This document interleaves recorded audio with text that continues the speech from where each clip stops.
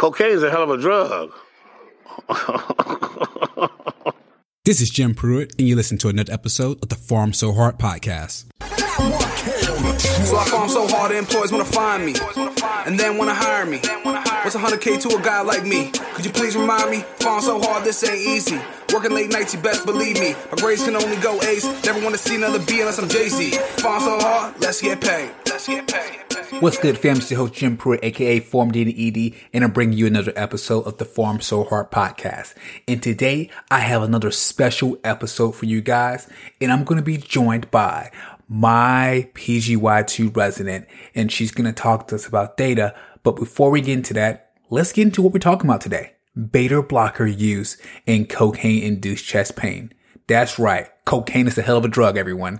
And this is what we're going to talk about. The old saying, you cannot use beta blockers in cocaine induced chest pain. But before we get into that, of course, I have to shout out a few things, guys. The PACU is coming soon. That's right. Pharmacy and Acute Care University is coming soon. I have everything set to drop for you guys October 4th. So be on the lookout. Go to the show notes and check that out.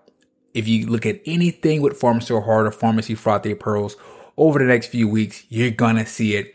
And this is going to be my premium website, guys, my premium membership, where I'm bringing all the experts together to give you more in-depth information that you need to be the best practitioner you can be, and to give you some phenomenal resources so you can save yourself time that you could be doing making yourself smarter. So definitely go and check out pharmacy/acutecareuniversity.com. Again, that's pharmacy/acutecareuniversity.com, and check it out and get on that email list so I can give you guys more sneak peeks into the membership. Cocaine is the most illicit substance in the U.S., and cocaine-associated complications, most commonly chest pain, accounts for roughly 40% of all drug-related emergency department visits. And cocaine can actually cause chest pain or acute coronary syndrome, or ACS for short, by increasing myocardial oxygen demand and decreasing the oxygen supply due to vasoconstriction. And this can occur because cocaine blocks reuptake of norepinephrine and dopamine, causing an accumulation of catecholamines at the postsynaptic receptor, therefore acting as a sympathetic mimetic agent. It's also going to work on those alpha receptors, causing calcium influx into smooth muscle, and this can lead to coronary vasoconstriction. But the interesting thing of all of this, the use of beta blockers in cocaine-induced chest pain is super controversial. I mean, we've been hearing about this from the 60s and 70s, and everyone's been passing along in textbooks, with early studies suggesting that beta blocker uses in this population was harmful because of the unopposed alpha stimulation, leading to an increase in blood pressure and coronary artery vasoconstriction. Yeah. I've been hearing that stuff for forever now. I want to see what we can do about this cocaine-induced chest pain.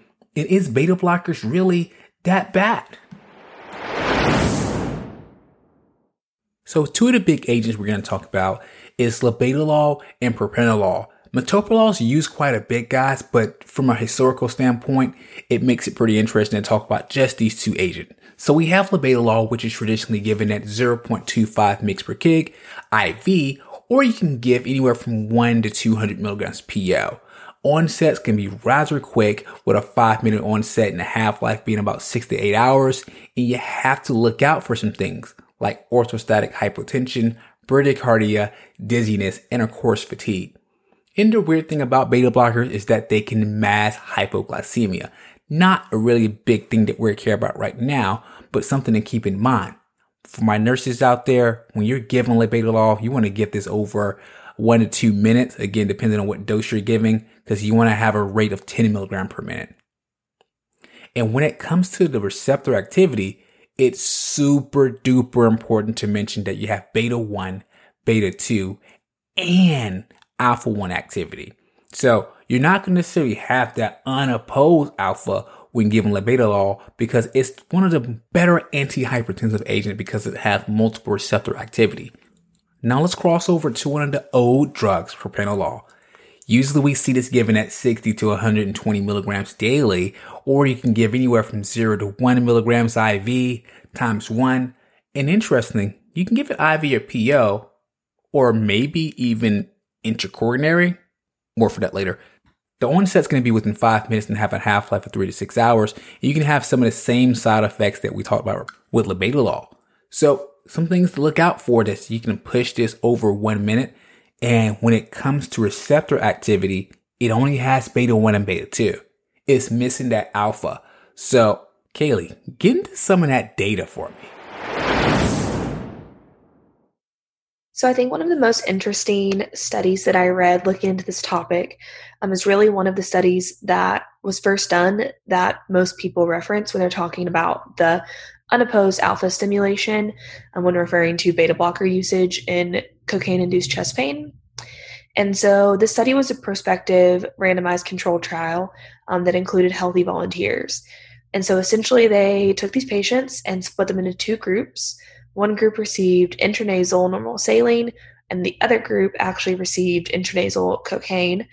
They used 2 milligrams per kilogram in these patients. So they're giving these people intranasal cocaine just casually as they're doing a study in the 90s? All right, I see how this is. But keep going, Kaylee. I know there's some people that's super professional that don't want to hear me talk. Furthermore, they actually ended up giving intracoronary, yes, you heard that right, intracoronary propranolol. Wow. To these patients.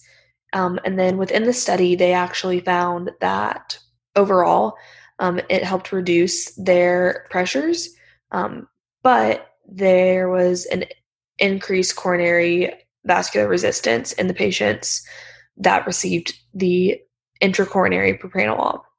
It wasn't a very large study. There was 15 patients total in each arm of the study, and not all of them received IV propranolol. Essentially, it wasn't in all of the coronaries that this increased vascular resistance was seen.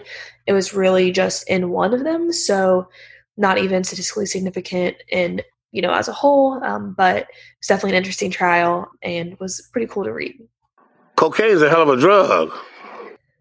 And then one of the other interesting studies was more recent. So it was one of the meta-analyses that was done in 2014. And so it was basically a retrospective review and meta-analysis looking at the outcomes of patients experiencing a myocardial infarction that received a beta blocker at any point. And so essentially the majority of patients in the study they found that were cocaine positive that had a myocardial infarction and received beta blockers showed no difference in hospital mortality. Furthermore, kind of looking at this, there was quite a few different beta blockers included, but overall they were able to see that there was no increased risk of any toxicity or any issues associated with beta blocker usage.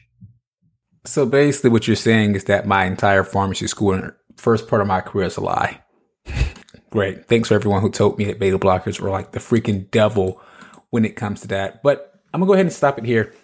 I know we have a few more studies that we can talk about, but realistically, I think that really hits it for me. I think it hits it for this episode. So we're going to go ahead and close out there. Kaylee, thanks for coming on and giving us a little review of the evidence. And thank you guys for listening to another episode of Farm So Hard. This has been, it's been a fun episode, but go check the show notes out. I got a ton of the stuff there. And again, just really thank you guys for all the support you've been giving us over the years, and for us to be consistently a top 5 emergency medicine podcast, the top 3 pharmacy podcasts. Really just shows the support you guys given us over the years. And we look to do great things like the PACU. That's going to be another big thing for me. In March, we have the Empower Conference that's going to be going live. The first of its kind emergency medicine pharmacy conference is going to be super cool with all the smart people, the great things. So go check us out, farmsohard.com. You know where to find us on social media, farmso_hard at Twitter, farmsohard at Instagram. We're everywhere, guys. So let us know what you like, comment, subscribe, share this everywhere you possibly can. And you know how I end it every time, guys. You don't have to be a pharmacist. You don't have to work in the ED, but everything you do, make sure you farm so hard. Weezy out of here.